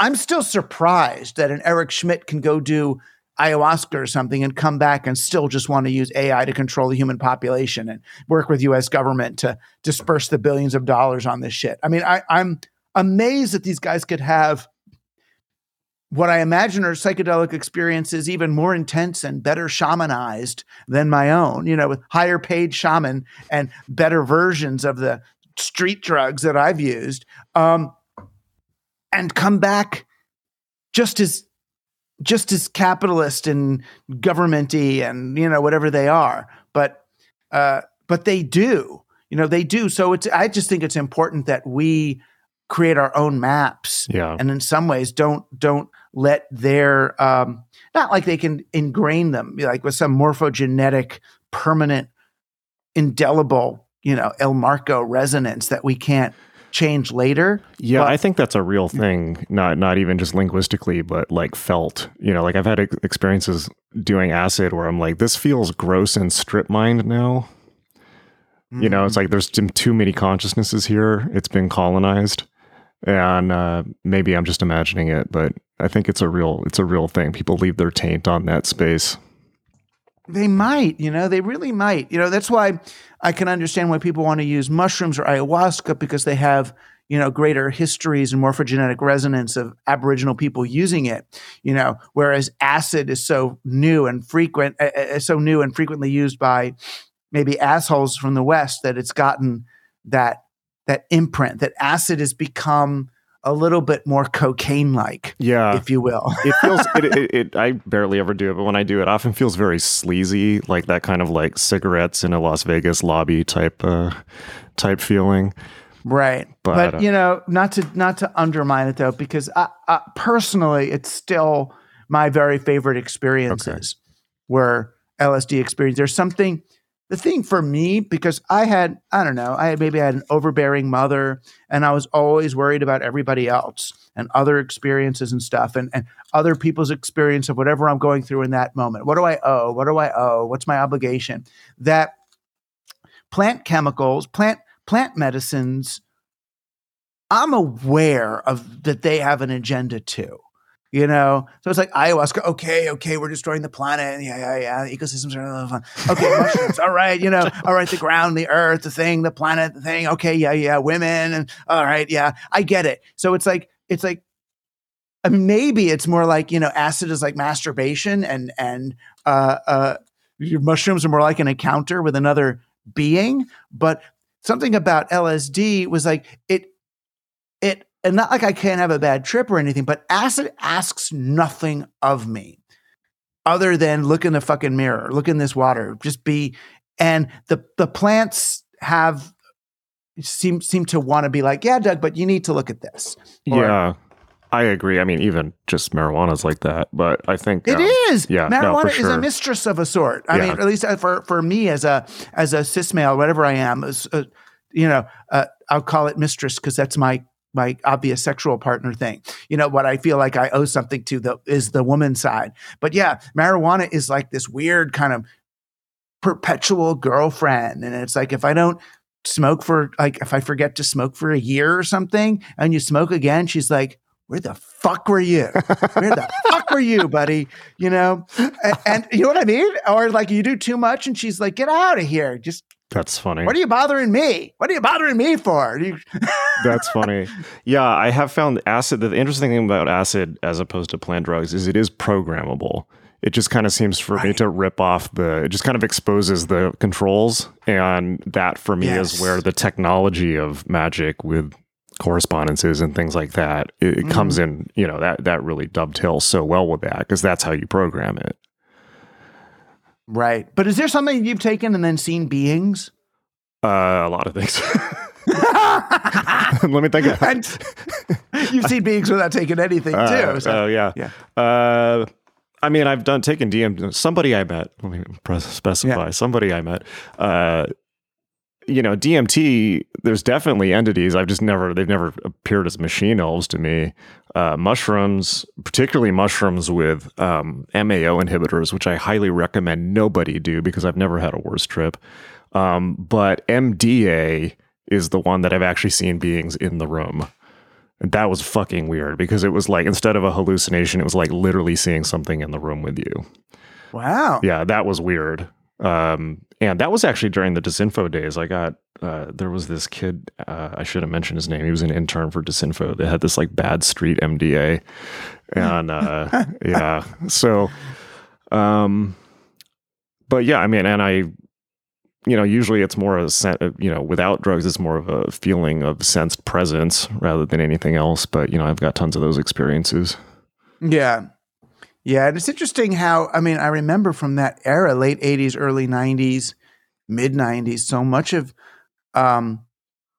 tech, psychedelics, rave was about making contact. Where people really wanted to find the UFO or the interdimensional being or there was something, someone else. And now it feels this is more characterized by it looks more Bezos-like. It's the individual alone in their rocket ship, venturing out into their very oddly shaped rocket ship. Yeah. Yeah. Not subtle at all. Penis. Yeah. One thing Jen said to me way back when was, in relation to that was, it's like all these people are taking DMT, like thinking they're seeing this other realm. It's like, but they never consider, well, they can see you also. And every time you make one of these little pinholes to the other side, it's another pinhole that they have to look back here. Right. Whoever they are, which was always the question with Jen. It's like, who is they? You keep saying they are doing this, that, and the other. Like, who do you mean? I know. I always said by they, he meant like Prince Albert and the occult, the Queen family or something, the England royal family. Because he used to talk about them a lot, like having secret rituals under Buckingham Palace where they have hundreds of children. Yeah, which turned out to be real. What's the guy's name? Oh, Jimmy Savile was the guy in England who was the kids presenter, but he was like wearing Crowleyan paraphernalia and occult stuff, and he was procuring, like, he was going out and killing kids with this other serial killer, and he was procuring for Prince Andrew and the rest of the royal family. And it's just, English are weird. There's another scandal that they have covered, that scandal in the 80s about that it was the Buckingham Palace or the House of Lords did have an underage sex ring that was associated with them. And it's like, so, not that QAnon is right, but QAnon is right. I mean, you talk about QAnon in this book, and it's kind of like, that was kind of like a queasy section for me, not because of what you're talking about, but just because of reality, where it's like, okay, so now all of a sudden, all these, the realm of conspiracy theories is basically taken away from the cool people and is now, but distorted. And it's like, now you have people saying, well, they're drinking adrenochrome and like all this stuff. And it's like, this is obviously on the face of it, let's just call it hallucinatory and exaggerated, but it's not like Jeffrey Epstein didn't happen. But it's just like, but now to have this QAnon thing certainly I think serves people in power, because now, or Alex Jones, certainly, it's like now, well, that's just like QAnon. Goyim, it's certainly, as Grandma would say, it's not good for the Jews that it's friggin' Jeffrey Epstein. I mean, most of the people on the list aren't Jews, but it certainly doesn't help when you're basically getting an updated version of the Protocols of the Elders of Zion. Rumor that was started by the Tsar, a Tsarist policeman in the 1800s. it doesn't help to see it, aspects of it be true. But the fact is, people do abuse kids. There are porn rings. It's like, that's all real. It doesn't mean it's, what QAnon would want to believe, a Zionist conspiracy of power. It's something, a lot more. In some ways it's worse. Yeah. And that's the disturbing thing about human trafficking too. It could be right next door to you and you wouldn't know.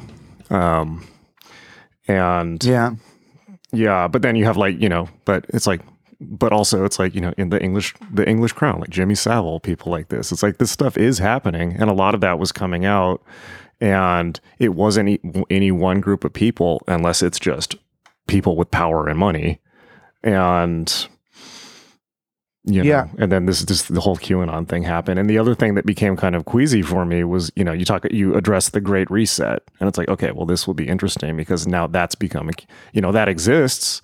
That's real, but it's also become this kind of right-wing talking point, and this thing fixated on by, schizophrenic people, and but it is real. So I don't know what your take on that is. It's real, but it's not what they think it is. So, in a sense, so you hear, the Great Reset, which is talked about by the head of the Davos, and you get folks, whether it's your sense makers, your kind of white male rebel wisdom crowd is kind of into this stuff, and some of the Game B people are into it. The idea that you can kind of reboot civilization according to the new principles of the blockchain and technology and everything we know about, systems theory, and get something better. But I mean, it's all ludicrous, right? It's kind of the SimCity understanding of how society works, that you just, use a better model and build it up from scratch. And the only people I know, other than the technologists, the only people who take it truly seriously are the conspiracy theorists, because it sounds like, a conspiracy theorist has been sitting around waiting for someone to say the world is actually controlled by blockchains, and we're going to build post-human entities that are going to make sure everybody behaves and plays nicely and does what they're supposed to do. So it fuels the worst of the worst paranoid fantasies. Yeah. If you take, that's really all conspiracy theory is, are people who take these tech bros at face value. That's what that's QAnon interesting. is. That's interesting. Yeah, and it's such an obviously uncomfortable time, where all this stuff is like suddenly out in the open, running around, and it has dovetailing with the resurgence of the extreme right, and conspiracy theories are not cool anymore at all. Right. And the collapse of all the things we were talking about before in a new renaissance, things like the collapse of the nation state and all, what's going to happen? It's going to push back. Right? Make America great again. No, we're not going anywhere. We're here. It's like, sorry, it's going away. Do you have a sense of where that is at, and any thoughts on where you think that's going to go? What, the MAGA movement and America and all? Just that holding on, that resurgence of not whatever you want to call it, nationalism, the nation state, the far right. I don't know. I mean, it's possible that we are not up to the challenge of this moment. And if we're not, then like Rome and other civilizations before us, this one will end. I think humans will go on in some form, but it's possible that this will end and people will look at highways and cars and TVs the way that the medieval Brits looked at the aqueducts and Roman architecture, saying, what weirds built this? Not even knowing how to, you cannot even able to reverse engineer that stuff. I'm hoping not. I'm hoping that we're getting enough little peeks and insights into how silly things are, that even if we're moving into states of increasing poverty, that will kind of force the left and the right, or what the artificially divided left and right, to see each other in their common interests and start working together. It's nothing like digging your neighbor's house out of a mudslide to make you realize that you and the volunteer fire department MAGA guys really believe all the same stuff. So I'm trying to be hopeful that the worse things get, the better humans get.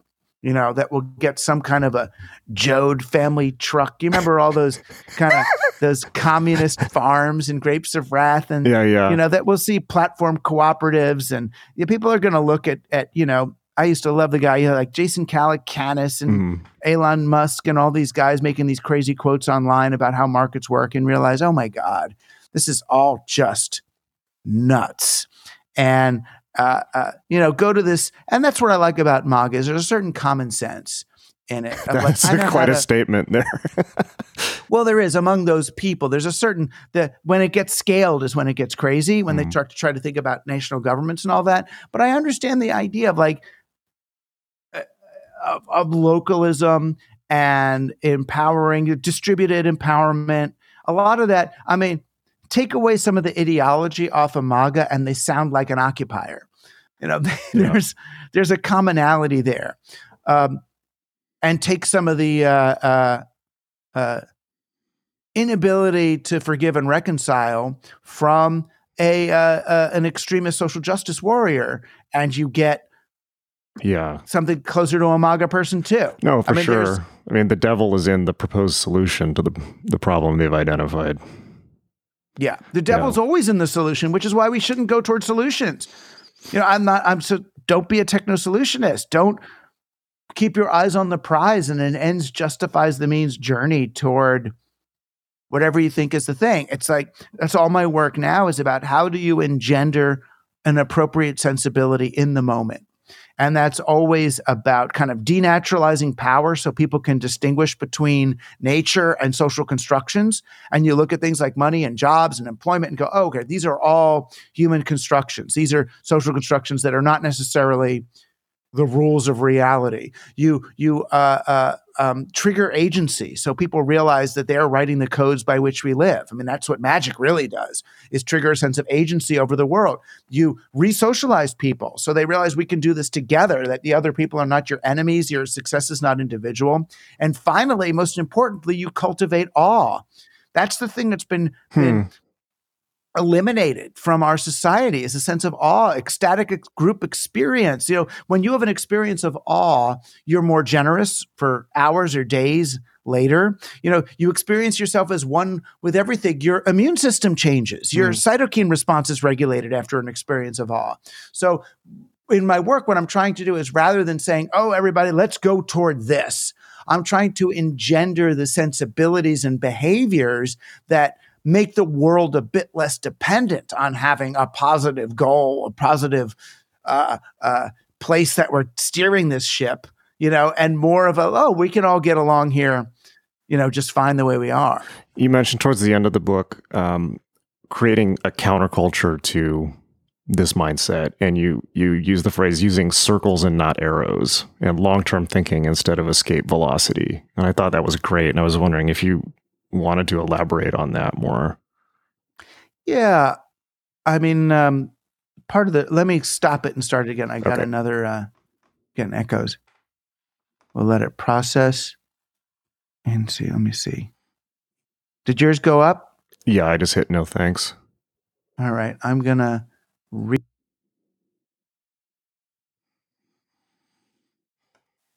and you'll come back, and I'm here. Now I'm going to find that little switch again. It's weird that it did this. I wonder. It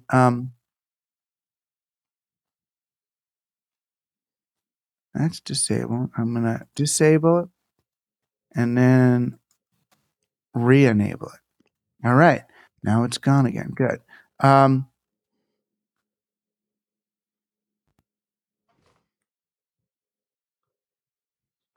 Start recording. All right, I'll remember all these. And then we should stop soon. I'm supposed to do a thing at 4 anyway. Yep. Circular.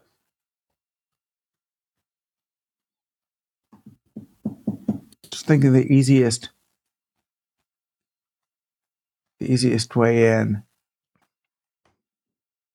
I mean, what I'm trying to do is help move away from kind of this telos understanding of things. A lot of the tech bros are like into Desjardins and the Omega Point, and we're going to get there. Just over that next hill is the thing. Heard that before. Yeah. Right. rise from the chrysalis of matter as pure consciousness, get to game B, experience the fractal reality, and anybody who gets experienced enough with psychedelics or reads Be Here Now or anything says there's no door, there's no thing, there's no place to go. You're here. This is it. You want to be enlightened? Fine. You're enlightened. Done. IW enlightened. It's almost Wizard of Ozzy in that sense of just like, fine, it's done. It's even what est for all est and landmarks problems. That was the best thing about it, was saying, did you get it? You got it. Good. All right. Now can you move on with your life? It's that. It's realizing that it's in the moment. There's nowhere to go. So, progress has always been about, let's go west, let's escape from what we're doing, let's enslave these people and then move on. And you're trying to accelerate beyond where you just were, so the people you just fucked over can't catch up with you. And you move ahead, you escape the externalities of what you've done. You always need a new frontier, a new this. And then the digital was that new frontier, and it inspired a frontier mentality to the point where it got filled up. And then Mark Zuckerberg goes meta on that. He's like, oh no, this was it, but no, it's going to be up there. And the next thing, and we rise to the next one, the next one, the next one. And whenever you have that eyes on the prize mentality, you end up in an ends justifies the means journey, where you can fuck up people today. You can call the living people today, the 8 billion people today are the larva, because we're going to go through and get to chapter 3 where we get wings and sprout off the planet or become digital and move into the thing. And that dovetails perfectly with capitalism, which is always about you keep going, you keep growing, infinite growth. Always, it just keeps moving. You find a new terrain, a new market, and then grow and creatively destroy and go, go, go. And those of us in sort of regenerative economics talk about circular economics, which is about how do you recirculate value through a community rather than extracting value from a community. So instead of putting a Walmart there to get all the money out of a town and then moving on, how can you generate the exchange of value, the circularity of value exchange in a community? So it's more like a Dyson vacuum cleaner than a regular vacuum that sucks out. It's how do you optimized for the circulation of value through a town? And that's, obviously it's by buying locally. And I go to towns and talk to them about commerce. And I say, look, instead of earning $10 once, what if you earned $1 10 times? That it came around 10 times. You get the same 10, but it moved constantly. And that's simple behaviors I'm asking people to try. So it's like, you got to put a picture on the wall and you don't have a drill.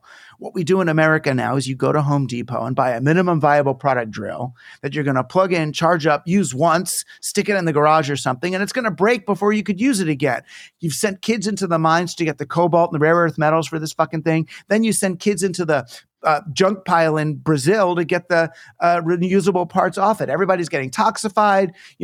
What if you went to Bob's house and borrowed a fucking drill? Bob, can I borrow your drill? He gives you a big metal drill. Better yet, he's going to come over to your house and drill the hole for you because you were going to stick it right in the sheet wall. And he's like, no, you want to stick it in the stud. This is called a stud finder, Doug. And this is how you do it. And then why don't we do that? Because if we do that, then I'm going to owe something to Bob.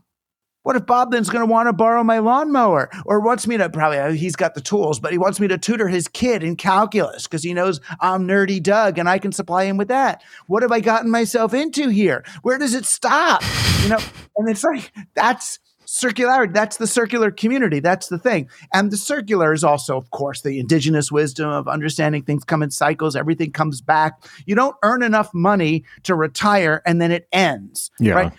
Become part of the cycle of life. It's a very different approach, but only in America do we think you've got to earn enough money during your working years to keep yourself alive without any help when you're old. Yeah. What kind of world is that? Yeah. Right? That's the people. Yeah. I did think it was super interesting that you used the example of local community economics with Black Americans as a concrete example. That was super interesting because now all of a sudden it's something concrete to think about.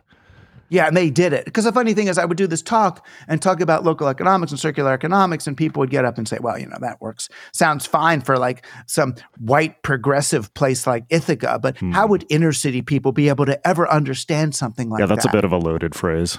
Yeah, and I'm like, you fucking asshole liberal, poser. It's like, look at your history. I mean, it was Black Americans who developed cooperativism.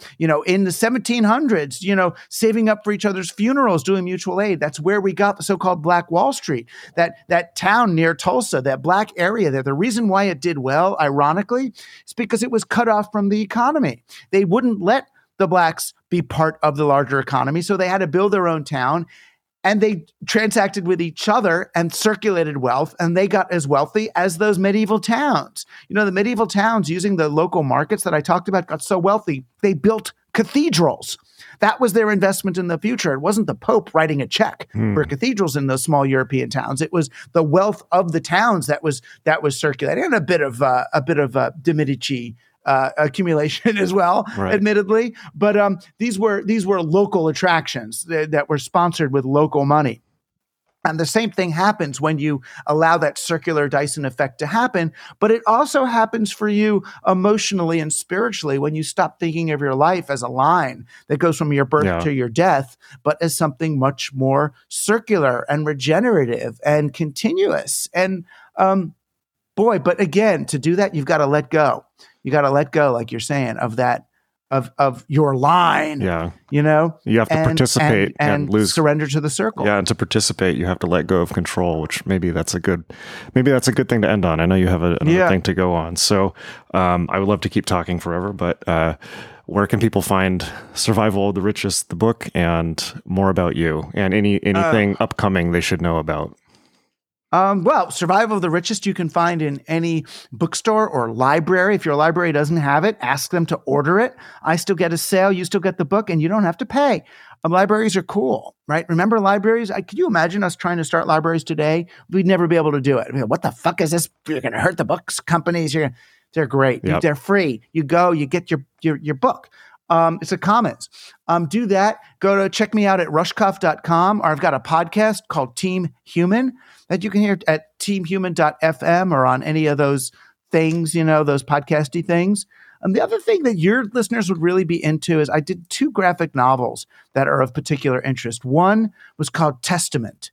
And it was a comic. It's collected in 4 graphic novels that are really about it's an occult interpretation of Torah, of the Bible.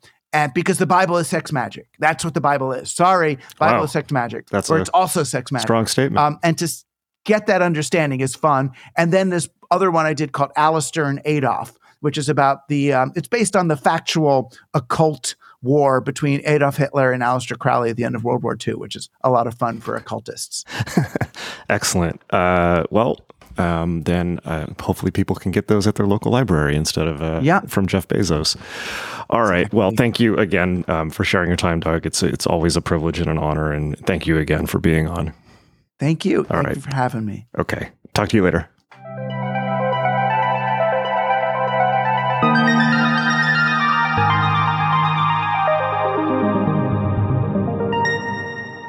All right. Hope you really, really enjoyed that. I definitely had a lot of fun in that conversation. Meet us at magic.me, magick.me, my school for magic, meditation, and mysticism, where you can learn all the skills you need to unleash your true self. I will see you in class, and until next time, hang in there.